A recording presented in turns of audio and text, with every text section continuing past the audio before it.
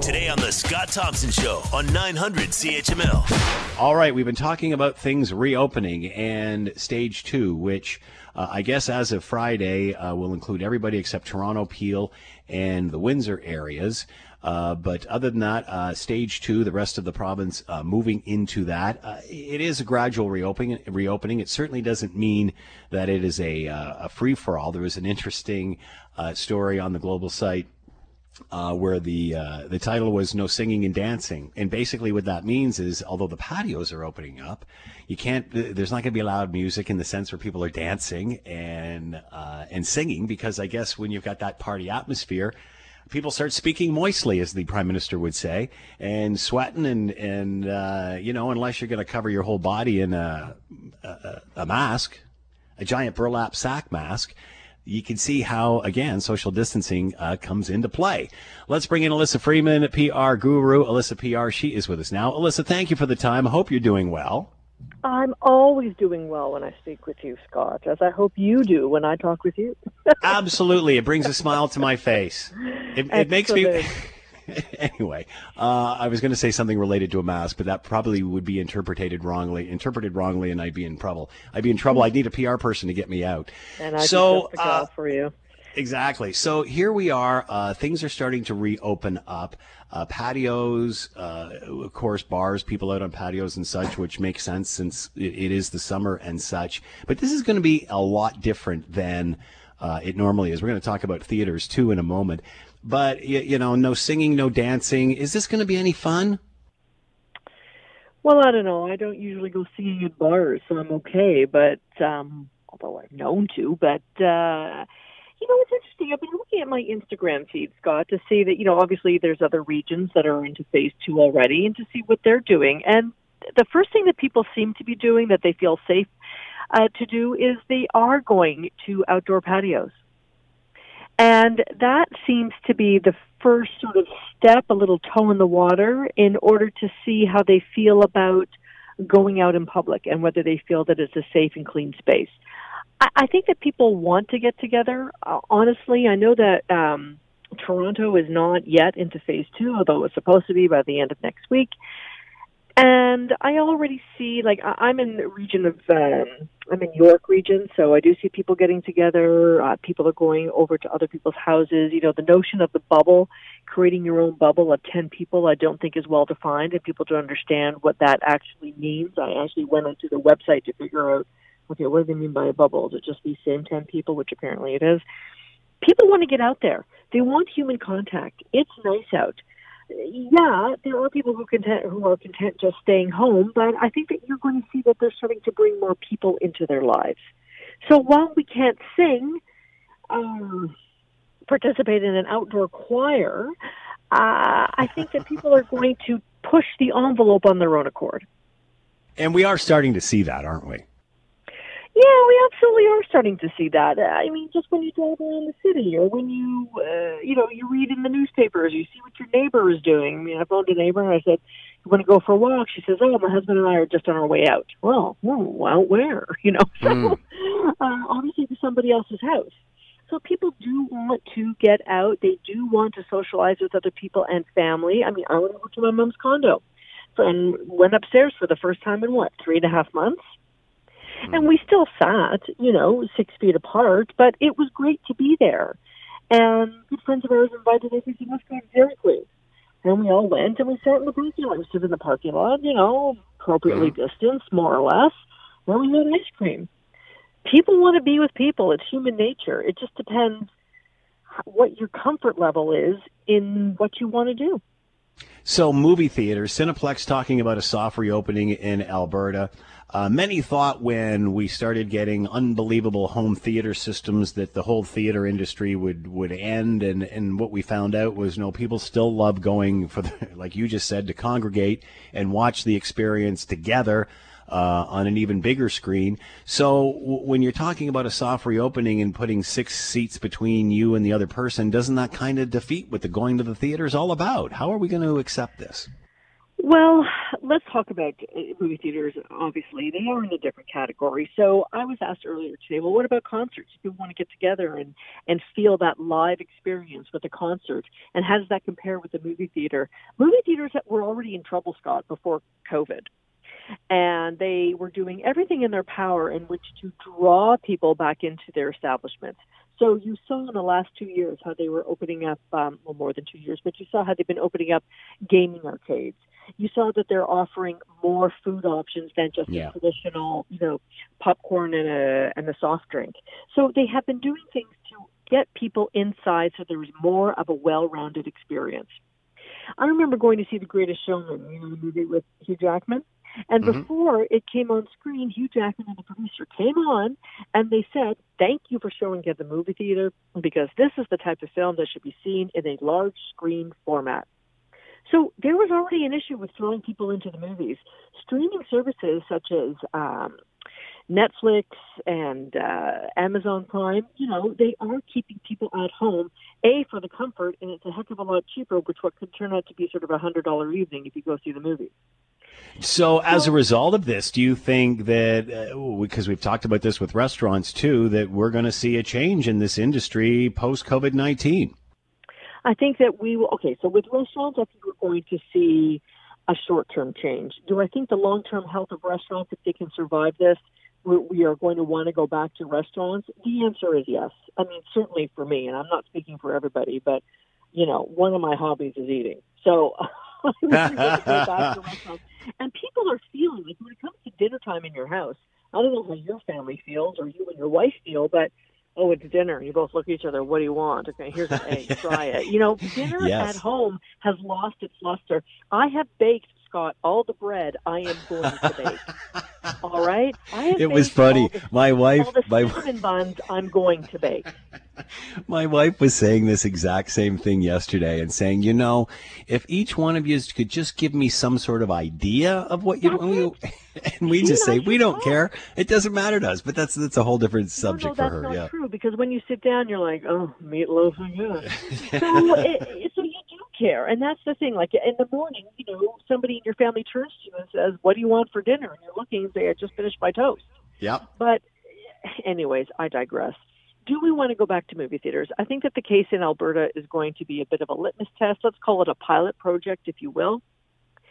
And based on that, I think that we'll see what happens there. So, for example, I did a small Instagram poll before I came on with you, and it is by no means statistically significant, but overwhelmingly, people said no. Maybe 2 people said yes, and all the rest are like, no, I'm not going. And then I thought, people might still want to go. I mean, I'm starting to see the previews of films that are being pushed back in terms of their release dates. Yeah.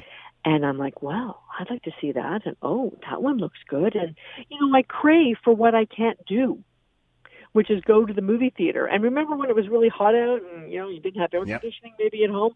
Going for 2.5 hours to be cool and watch a great movie was something that we used to do.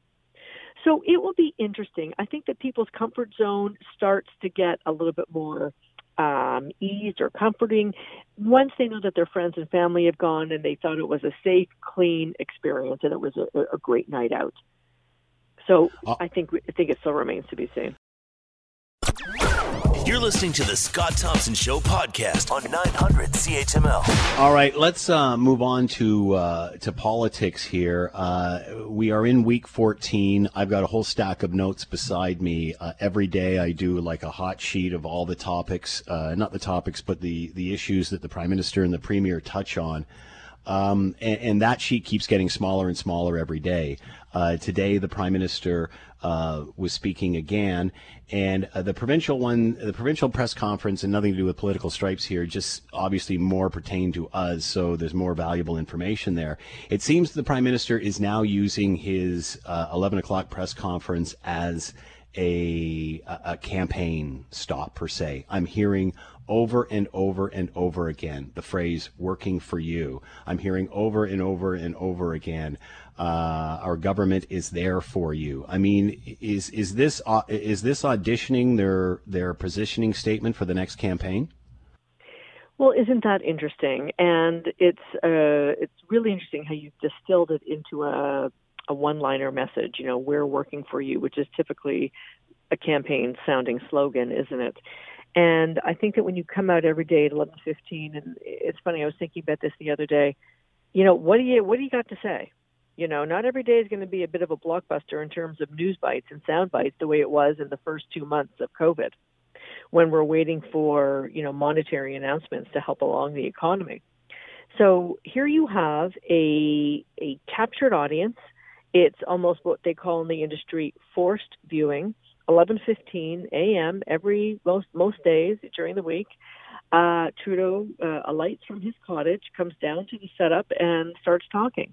So what better way to also expand and use that platform by trying out narrative tropes that may start to land or at least seed in the minds of the public. So it doesn't surprise me at all. That being said, at what point does this start to become redundant? At what point does the public realize that that's what it is, or do they? Well, I don't know if everybody realizes what it is. Some people just tune in, and I think that you and I as media watchers are a little bit more sensitive to the narratives that are coming out. I certainly think that the Canadian public is savvy enough to know that if you hear it once, twice, and three times, that obviously there's something being said here. And we know that governments and political parties often put out narrative, let's say, test balloons to see how people react to certain storylines or certain slogans. In this case, it's more of a slogan. When you say something on behalf of a party that we are working for you, that means that all the things, it upholds all the things that they've been doing to date, small business loans, rent easements, CERB, student subsidies. So in essence, it does capture all the actions that they have done to date. And it makes a lot of sense. Now, whether they continue that as a part of electioneering, and it's interesting. We know that election is far away from here, but we also know that Jagmeet Singh has been making noises that sure, we're not going to call for a snap election, but we can't support the CERB unless it's extended, and we can't do this, and so maybe they're starting it out because of that. But honestly, I don't think Jagmeet Singh is earning himself any brownie points with any of this. So. There's been lots of chatter about whether there will be a early election call. Obviously, Conservatives need to find a leader first, but as soon as that happens, they will be flung into all of this, because we all know during a pandemic, one's popularity is really high, and then as we move down the curve away from the pandemic and the bills start to roll in, that support diminishes pretty quickly. It's a pretty fine line here they're trying to balance. Honestly, I think Canadians would be mighty angry if one of the opposing parties threw us into election during this time. Elections cost money. We all know that the parties have budgets. I cannot see this being a win-win because somebody wants to make a power play. You really have to weigh the odds here. You really do. And of course, the Conservatives need a leader before they start this. But really, if somebody asked me to go to the polls right now, I would think we have bigger fish to fry. Don't take the government's eye off the ball. You may not agree with them. Maybe you want to hold them in check and make sure that they're doing the right thing on behalf of Canadians and using your power that way. But don't throw their eye off the ball when that's where we need them right now. At this point, Conservatives getting ready to, obviously COVID-19 slowed down their leadership race. Now talking about virtual sort of debates and such, which are oddly enough coming up this week. Not very much talk about this. It's interesting. I had heard some talk about it, but until you mentioned it right now, I thought there's virtual debates. Wow. Debates between the candidates running to lead the Conservative Party of Canada will be held in Toronto later this month. The party announced today the French debate June 17, English June 18. That's from the CBC. Really? Oh, that's soon. Yeah, this was dated back. This was dated back in June, so I guess we've heard nothing more on this as of that. It's interesting. So maybe maybe they want them to happen, but maybe they're not that interested in having it publicized. I don't know.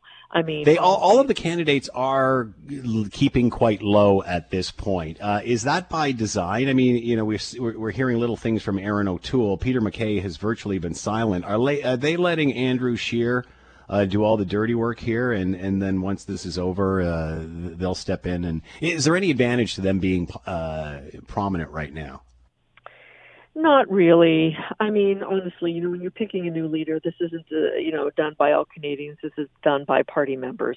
So the only people they really have to do any communications with are those people who will put them in the leadership position.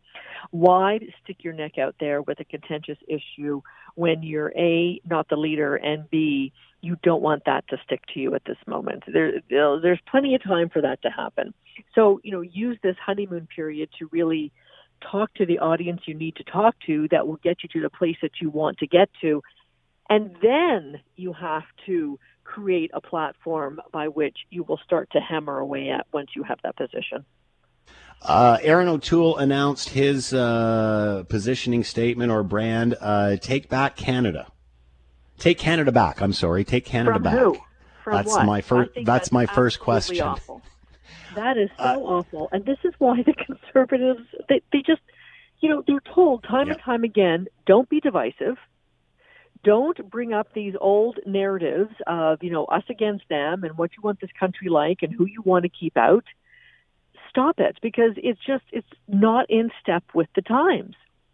And I'm not sure what polling they have or public sentiment that they're reaching, but I just don't get it. Take back Canada, unless it means take it back from the Liberals. But still, that is a far reach. I can't believe that is actually somebody's slogan. I mean, if that's his platform, that's his platform. And if that's how he thinks he's going to win the leadership, okay, fine. But then how do you extend that narrative to all Canadians, especially those in those provinces that absolutely do not vote for you? When you come up with narratives and you come up with campaign slogans, you have to think of not just the short term, but the medium and the long term. And with Take Back Canada, you're going to be in a debate with, the leader of the Liberal Party and the NDP and the Bloc, and, take it back from what? Yeah. That just, to me, is a disaster of a narrative strategy. Exactly. And, I've said many times the next election will be won in the middle, not on the extremes of either side, the left or the right. And this, to me, does not say anything about unity. Again, here we are at a time when there's so much divisiveness in the world. It's taken a pandemic to even bring us closer together. Should they not have a line, a positioning statement, a brand that preaches unity, bringing the country together, bringing everybody, finding the common ground? And why aren't they? And I hope that that's something that they can work towards, because we all knew how Andrew Scheer stumbled through the questions on abortion, pro-choice, and other questions where he knows how conservatives, very, very, conservatives that he represents would feel. And he was loath to answer them. Even when he was probably given the line and rehearsed his lines, he always stumbled his way through them, so that they know the Conservatives know their weak spots. There is no doubt that they know their weak spots. There is messaging to get around just about anything, but you have to be a skilled tactician in messaging in order to just go beyond the one line that they give you. What are your proof points? How are you going to back that up? And I think that a lot of us were looking for this new Conservative leader to really put a modern face on the party. And I can't believe I'm still saying that, if you want the 1950s face of, think that everybody's family looks like Ozzie and Harriet, well, they don't. So I don't know why they just don't try and level up their narrative that it has more mass appeal. Does this sound like a Donald Trump slogan? Many have compared it to that. And, and again, my own... Yes. And again, if we have to try to debate what the slogan's about, clearly it's missed the mark. Well, this is it. And why would you even create a slogan that creates negative news cycles for you? I mean, the one reason you do it is because you can see what you're up against when it's reported on, and you can sit in your group meetings and say, okay, well, here's what everybody's saying about our brilliant slogan. Maybe it really wasn't the way to go. Or maybe they just care what their base thinks. we often see now, in politics, there's narrative divisiveness. Donald Trump creates narratives that talk to his base and really doesn't care about what the rest of Americans think. And that's their strategy. And, people say that, this is not going to work come November. Well, I hope not, but I can't say that for sure. Has COVID-19 made people exhausted with divisiveness? Again, prior to COVID-19, we talked many times about the world, how it seemed more divisive. Has COVID-19 and a pandemic changed that point of view? I don't know. I mean, maybe it's given people more time to think about it. I think more people are concerned about their day-to-day survival, especially if they have been furloughed. And maybe since they've been furloughed, they're not going back to work. And I think that we're going to see some, the CERB isn't extended or whatever terms they're going to create, give to the CERB so that it still incentivizes people to go back to work. I think people are just worried about what's coming tomorrow and what this other side looks like, because nobody really knows. And I think that governments and the people who put them into power, we are looking for consolidated leadership, and we're looking for consistency in message. And we're not really getting that all the time. So, what you want to do is make people feel okay about the situation that they're in and know that you are doing your best. And to date, most provincial premiers and the Prime Minister have in some way, shape, or form been able to do that. But how do you sustain that, Scott? I don't know. So Alyssa Freeman has been with us. Yeah. Alyssa Freeman has been with us, public relations consultant, Alyssa PR. Alyssa, as always, thanks so much for the time. Much appreciated. Be well. Okay, thanks, Scott. The Scott Thompson Show, weekdays from noon to 3 on 900 CHML.